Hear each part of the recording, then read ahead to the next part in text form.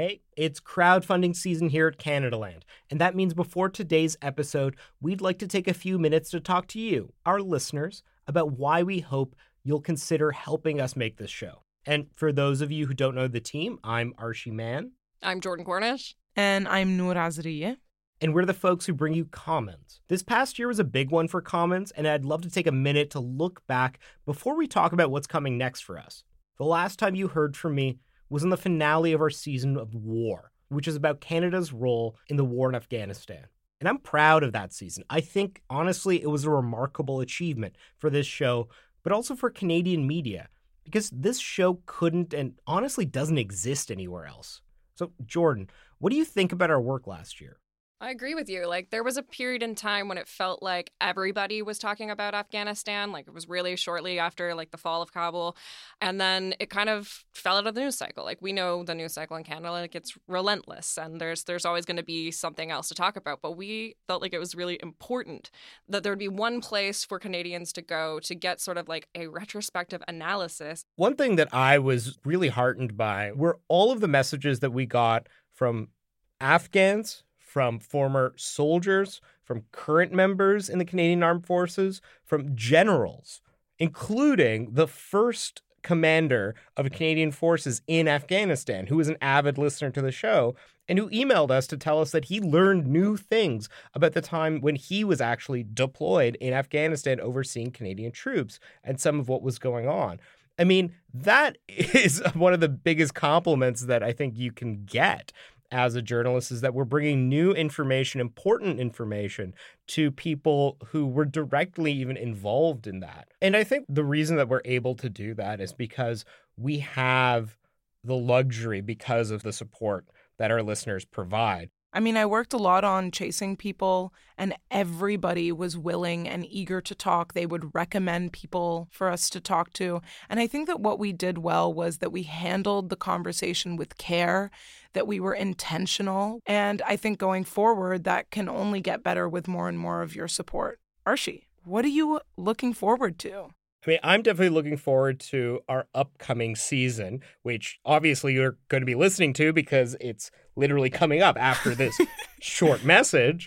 But it's about monopolies and about corporate concentration and about cartels and about the way that essentially massive corporate power affects everyday people in Canada. We're really going to be tackling issues that matter to Canadians day to day. We're talking about why you have to pay more for your groceries, why you have to pay more for your internet, and who the hell are the people behind all of this decision making? I think all Canadians kind of are united by at least one thing, and it's hating how much we have to pay for our cell phone bills. Right now, it's hating how much we have to pay at the grocery store. We're also going to dig into some places where I don't think people realize monopolistic practices are affecting them.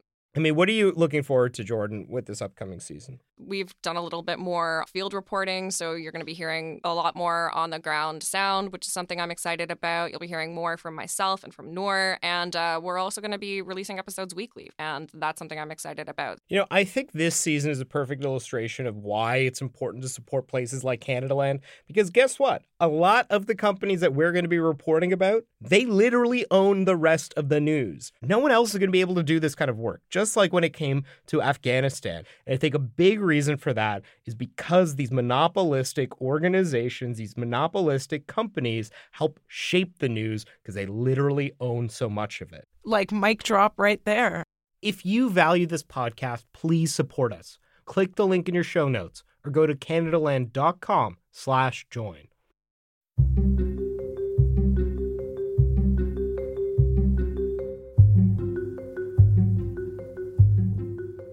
Who's the most trustworthy here? Who's going to be the banker? Okay, Noor. It's me. I'm bad at math, guys. That's why I did journalism. So bear with me. It's been a long time since I played Monopoly. Same.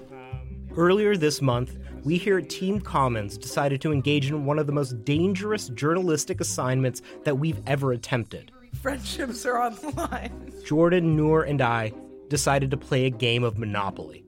See, this is the thing about Monopoly. It breaks relationships. Oh, yeah. Oh, yeah. Kill this podcast before it even starts. But this isn't just a normal game of Monopoly. We got our hands on a very special limited edition.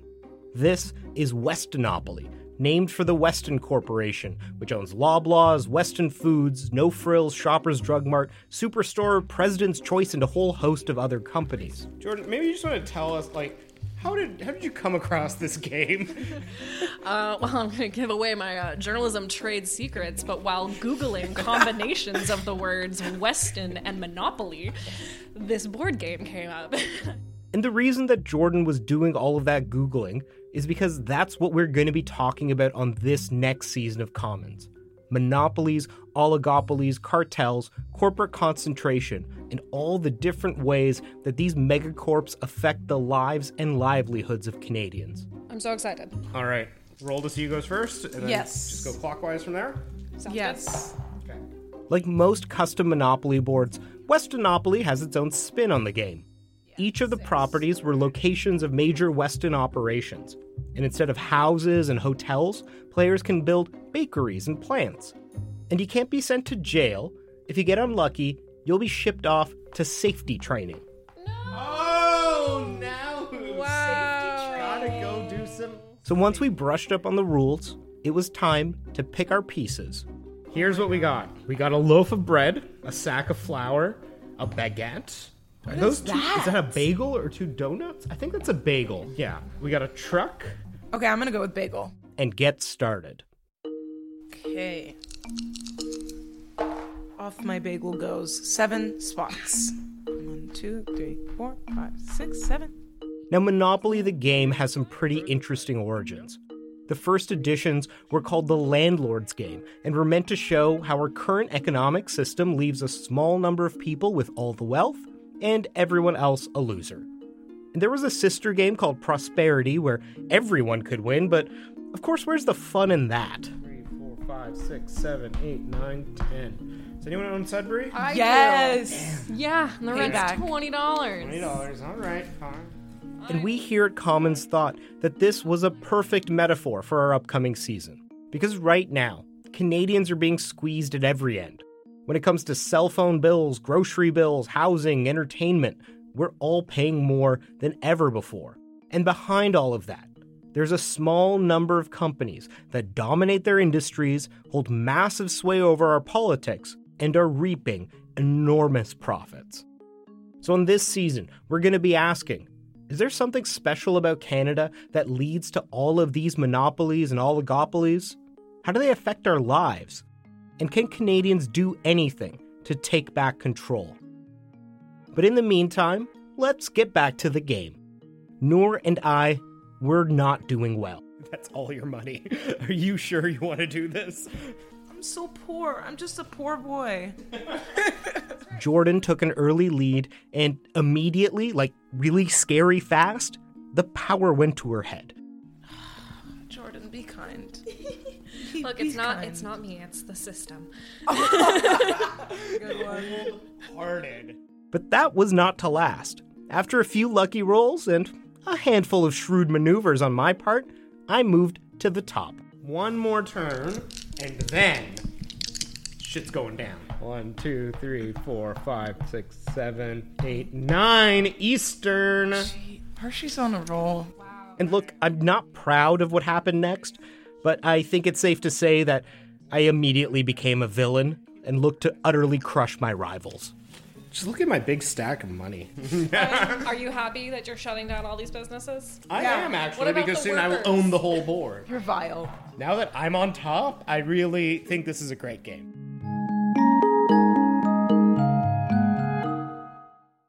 Things started to get heated, tensions were clearly at a boil, so I decided it might be better if we took a little break, lowered the temperature, and I'd go out and buy everyone some snacks. But I'd already dug myself into a little hole with all of my colleagues, and so I wanted to make sure I didn't make things worse by supporting the actual monopolists out in the real world. So I brought someone along to help me out. Vas Bednar is the executive director of the Master of Public Policy and Digital Society program at McMaster University, the author of the Regs to Riches newsletter, and one of Canada's foremost commentators on competition issues. Anyways, thank you for coming with me, Vas. Thanks for having me as your secret shopper. That's right. I think you're going to be very helpful on this. Okay, so the grocery store isn't too far from here. And I'm pretty sure they're going to have everything we need. Just because it is kind of giant. It's in the old Maple Leaf Gardens where the Leafs used to play. Yeah. And now half of it's a gym and half of it's a grocery store. We were headed to a Loblaws. And it turns out I screwed up right from the get-go. If my goal was to avoid monopolies or oligopolies, well, Loblaws was a poor choice. Yeah, I think Loblaw is a really fascinating Canadian company to think about, mostly because we think of it as a grocer first. So from my perspective, the question is whether it's Canada's Amazon or Alibaba. It's got an online third-party marketplace where it competes directly with the suppliers that come there. It sells ads on that marketplace. The PC Optimum program, which merged with Shoppers Drug Mart in 2014 that they purchased, almost half of Canadians are active users of that. 15 million people. 15 million? Yeah, and that's from their annual report last year. So this is a company that understands what we eat, what we get at the pharmacy. If we're with PC Financial, every single purchase that we're making, I just think we don't appreciate the power of the company to leverage data-driven insights and make competitive decisions that hurt independent businesses. That's what I care about. All right, well, I think it's probably about time to go venture inside this mix of Amazon and Alibaba and get us some snacks. The heart of the beast. That's right. Once we entered the Loblaws, it was hard not to be impressed. It's practically a grocery cathedral. This is legitimately a pretty impressive looking grocery store. Absolutely. I mean, it's beautiful. Yeah, it's kind of marvelous. And despite her critiques of Loblaws, Vas really does have a soft spot for the company. Vas, didn't you say that you had your wedding photos taken at a Loblaws? No, my engagement photos. So yes, I did some of my engagement photos at the Loblaw on Lansdowne because the woman said to me, pick locations that are meaningful to you both, that you spend time. And at the time, we actually would go grocery shopping together because it was the before time and that was one of the things we could do together. That has since changed, but I remember feeling it got serious with my husband when we merged our PC Optimum points. I was like, this is getting serious. We're a family now. And then it was time to get shopping. I figured we should start with something mildly healthy before we hit the junk food. But I was a little overwhelmed. I mean, there's a lot of produce here. My God. Now I'm mostly shopping at just the little corner Portuguese place in my neighborhood. Yeah, so you're I'm in a good neighborhood for that. No, I Yeah. haven't been here in a very long time and it's startling. I saw some blueberries and they did look pretty good. But Vas had some bad news for me. Turns out that the blueberry industry has been accused of some pretty anti-competitive behavior. Actually, blueberries are a super interesting mini story in Canada. There's a company out east called Oxford, and I believe they have the trademark on wild blueberries, capital W, capital B. So you can't call anything, nobody else can call something wild blueberries? I'm not sure what happens and how hard they go after you if you do, but there has been a complaint made years ago to the Competition Bureau accusing them of potentially abusing the market power that they have. I decided to get the blueberries anyways. Okay, what else? We probably need some cheese, which I think is... Definitely need cheese. Over here, yeah. I don't know, what do you like? I feel like you probably have better taste in cheeses than I do. What do I like? I like competition and good prices. I like a Boursin because it's super spreadable and super yummy. Okay. I think we should go for that. Yeah. And while I grabbed the cheese, Vas pointed out that dairy is probably one of the best known examples of a legal cartel in Canada. Canada is somewhat infamous for the supply management regimes that dictate the dairy industry. And often when people call for more competition, they go to say we should end supply management completely. But you know what? I wasn't going to let a little thing like supply management get in the way of some delicious cheese. But now that was two foods, both of which were tainted by monopolistic practices, I just had to go with something more simple. Okay, some bread. Bread is, this is the most straightforward of things, right? Literally what peasants used to eat. This is definitely fine. Seems Like, there's no issues around bread. Please don't tell me. well, not anymore, but you know that there have been in Canada. Yeah, I was baiting you a little. Yeah. This is another heritage moment for us, right? Between 14 and 16 years of colluding to fix the price of bread, and 3 of the 7 or more companies that were accused of this actually agreed to cooperate with the Competition Bureau's investigation in exchange for immunity. So what disappoints people the most, I think, is not just that we learned that people had been ripped off with this staple, kind of tried and true staple in a basket of goods, whether it's a charcuterie board or your daily sandwich. It's that there were no repercussions. And what Loblaw offered people was a $25 gift card that you could sign up for. You know what? I remember that gift card, and I never actually collected get it, one? and now I feel ripped off. I don't think I knew how to get one. I would have taken Optimum points. That feels like a currency for me. Move over Absolutely. crypto. The first digital currency is PC Optimum points. Fine. So Loblaws helped illegally fix the price of bread for years. The Competition Bureau is still investigating that, by the way, but we had to carry on. I had cheese, I had bread, so I needed some charcuterie meat to go along with it. But I was starting to get just a little suspicious. Okay, so, I'm picking up a theme here that basically whatever I mention, there's going to be some kind of competition issue to it. Is that right? So tell me about the meat. Well, it's sort of my party trick, right? It's like Debbie Downer, but competition issues. Meat. Do we know that there's a competition issue? So there's a class action lawsuit being led out of Quebec. This is not a Competition Bureau investigation, but it mirrors investigations that have been done in the U.S. With meat packers suggesting that due to concentration in that marketplace, they are artificially inflating the price of our meat. Okay, all right, let's get out of this section and head somewhere else. See if these competition issues still haunt us. In every aisle. In every aisle, that's right. And yep, in every aisle, anti-competitive behavior lurked. I went to go buy some tea. The top 3 shelves of these teas, which are eye level for me and you, are President's Choice. President's Choice is owned by, fill in the blank, Loblaws? Loblaw. Oh, boy. So here's an example of a private label product receiving the best possible placement and certainly potentially unconsciously nudging or influencing you to gaze at these teas first when you make your decision. So it's definitely not even unconscious. I mean, it's like I have to look away you're to getting find the Lemon other Thriller. teas. Yeah. Even the condiments weren't safe.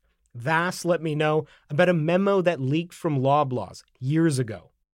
They knew that French's was significantly outselling the PC brand, but that Heinz wasn't. So their rationale was they should actually eliminate French's from the shelves and not carry it all together, because that would be a great decision for them, right? A good business decision for them, limit consumer choice, and nudge more people towards their ketchup.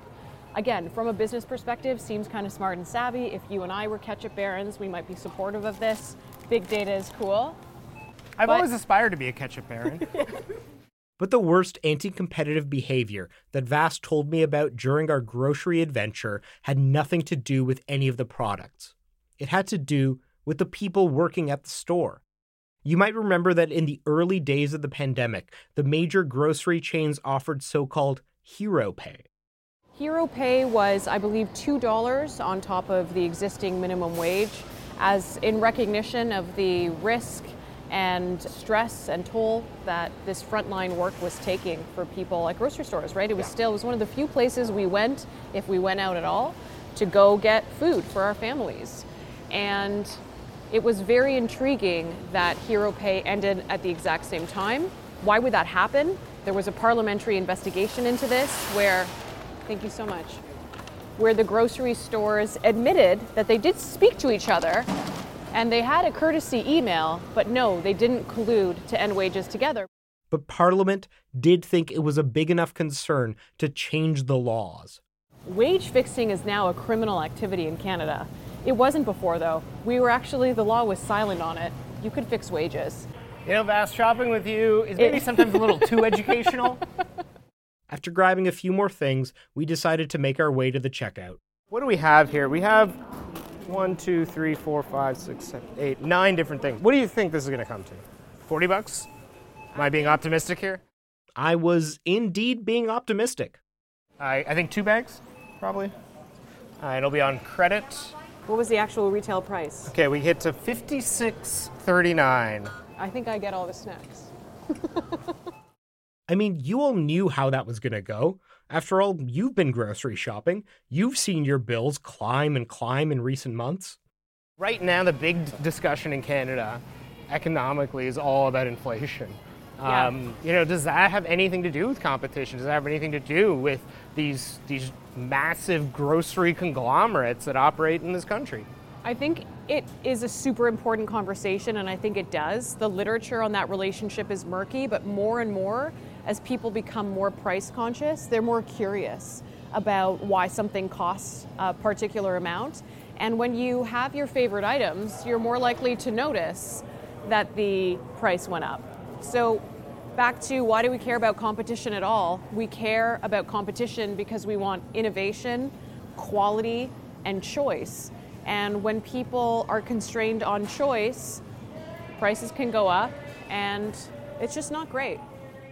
I knew that before I returned to finish our game of Monopoly, I had to get more information. Sure, a lot of the products in the grocery store are more expensive because of corporate concentration. But what about the grocery stores themselves? Were they acting like a cartel and forcing up inflation? I decided to call up another friend of mine. I'm Marko Caunovic, and I was an investigative reporter for the Toronto Star. Marko has since transitioned into being a climate reporter for the Star, but his last investigation looked at exactly the question I wanted answered. Did the big grocery chains work together to profit from inflation? Now, the first thing to understand is exactly how concentrated the grocery industry is. Sure, you have your small corner grocers, but they make up a small fraction of total sales. Groceries is a land of giants. There really are only 3 supermarkets in Canada. They make up about 2/3 of the entire industry. So, 1/3 are like, some internationals, Walmart and stuff like that come in. But the big players are Loblaw, Empire, and Metro. And pretty much any supermarket brand you can think of, whether it's No Frills or Sobeys, Foodland, IGA, Farm Boy, Food Basics, it's all those 3 companies. So 60 cents of every dollar spent on groceries in Canada goes to one of those 3. It was our recent inflationary spike that got Marko interested in this world. Well, this one, I think, really came from me being annoyed with the way that we talk about inflation and the way it is discussed in the media and the way that everyone just kind of walks around being like, oh, inflation, there's nothing we can do about it. It's this magical force. It's like, you go to sleep at night, and while you're sleeping, there's this magic hand that comes and all the prices go up. And when you wake up in the morning, you're like, oh, the prices are higher. What happened? And that's just really not the way things work, right? Like inflation is thousands of people around the country who raise prices. They make a decision. They go into the office and they raise prices. Now, I can hear what the skeptical listener would say. The prices for everything are going up. That's why grocery stores and everyone else are forced to raise them too. But just logically speaking, if prices are going up only as much as they have to, like, oh, we're forced to raise prices, then the profits margins should stay the same. Like, you're just marking up the same amount. That's not what Marko found. First off, during the pandemic, grocery stores were one of the few industries that won big. Sure, they did have increased costs, thanks to higher wages, more cleaning, and other expenses. But of course, when there were lockdowns, grocery stores were one of the few businesses allowed to remain open. And so when everyone else was like sitting at home, getting their CERB and hoping for things to open up again, the grocery stores were just cha-ching, cha-ching every day, boom, boom, boom. And so you can see that in the numbers. I mean, in the first 6 months of the pandemic, the 3 majors made an extra $4 billion in sales vis-a-vis the year before. Like $4 billion in extra on top of what they normally sell. And so that original sales bump was, of course, tempered by all these extra costs. But as the pandemic wore on, all of a sudden, remember that $2 pay bump that everyone got? It's gone. So that's a lot of savings, and then all of a sudden the The amount of people they were allowed in the store, they'll just open the doors, everyone can go in again. And so all these extra costs started subsiding. All right, fine. The grocery chains did great during the pandemic. They were providing an essential service after all. Good for them, right? But what Marco really wanted to know is how are they doing today, at a time when so many people are struggling to even put food on the table? To figure that out, Marco dived into the numbers. And I was like, what is the purest number, purest measure of whether they're raising their prices more than they have to? And it's called gross profit margin. And today, the grocery stores are making more in gross profit than they were before the pandemic and before inflation really hit. And this is what's incredible. As we know that grocery prices were going up, right? Grocery prices are rising faster than just about everything else in the economy. The only thing that's going up faster than groceries is oil. But, everything else isn't going up as fast as groceries. And when you look at that, you're like, wow, they're really being forced to raise their prices. If they were being forced to raise their prices, then that margin wouldn't be moving much, but it's going up across all three. And so, yes, the prices have gone up, but so have their profits. In short, the grocery chains have been taking advantage of the inflationary environment to further increase their profits. And of course, these massive companies have been speaking out of both sides of their mouths. Because when they're talking to their shareholders, their owners, they really want to emphasize, we're making shitloads of money, you should buy our stock. But when they're talking to the public who's like complaining that their grocery bill's gone up by 80%, they're going, we're doing everything we can to keep these prices low. In fact, we're not even passing along our price increases. We're taking a cut. We're taking a hit for you, our customers. We're doing everything we can. And so clearly not both can be true at the same time. I'm sure there are some free marketers in the audience wondering why one of these chains doesn't just cut their prices, gain more market share, and wallop the competition. And that's really where the corporate concentration comes in. Remember, 3 companies control 60% of the market. They have more to gain by working together than they do by competing. There are few options for people to turn to. Like, let's say you live in a downtown center where you might actually have multiple grocery stores, like within a workable distance from your house, whether it's, walking, biking, driving, subway, what have you. Most people aren't actually in that situation, right? Most people in Canada, they got one grocery store that's like an actual realistic option for them, and they go to it. There are so few independent grocers anymore that even an independent grocer who's going to try and like undercut the biggies, it's very difficult for them to compete just on simple economies of scale. And that market concentration, it doesn't necessarily mean that they're unable to lower their prices, but what it does mean is it changes the power dynamic, right? Rather than a supplier saying to Loblaws, this is how much we're selling you our product for, and then Loblaws has to eat that and figure out how much they're marking it up. The power differential is the other way around. If you're a supplier of a product and you don't get your product into Loblaws, you're screwed. That's like, so in other words, Loblaws says, we're going to pay this for your product, and then you have to eat it. And so I think that the traditional dynamics of like who's calling the shots are totally upended when you have this much concentration at the retail level. Right now, it's clear that we have this sort of de facto oligopoly that all seems to be raising prices at the same time and all seems to be raising profits at the same time. And we do have to wonder whether that's like a situation we want to live with.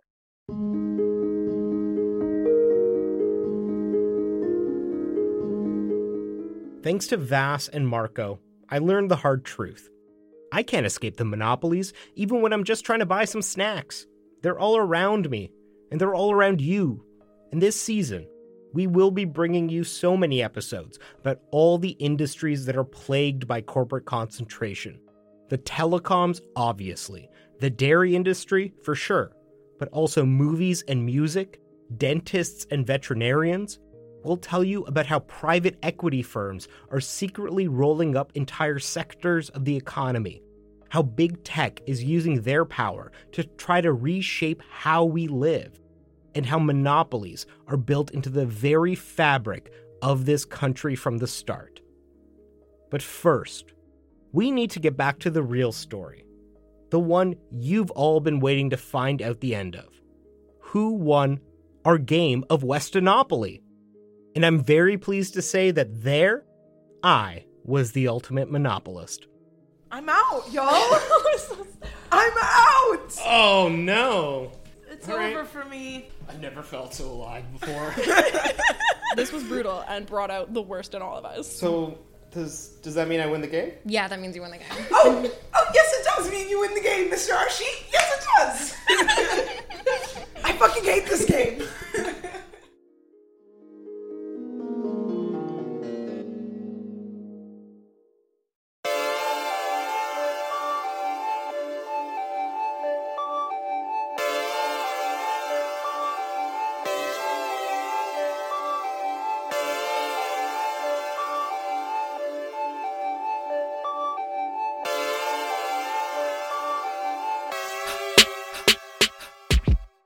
That's your episode of Commons.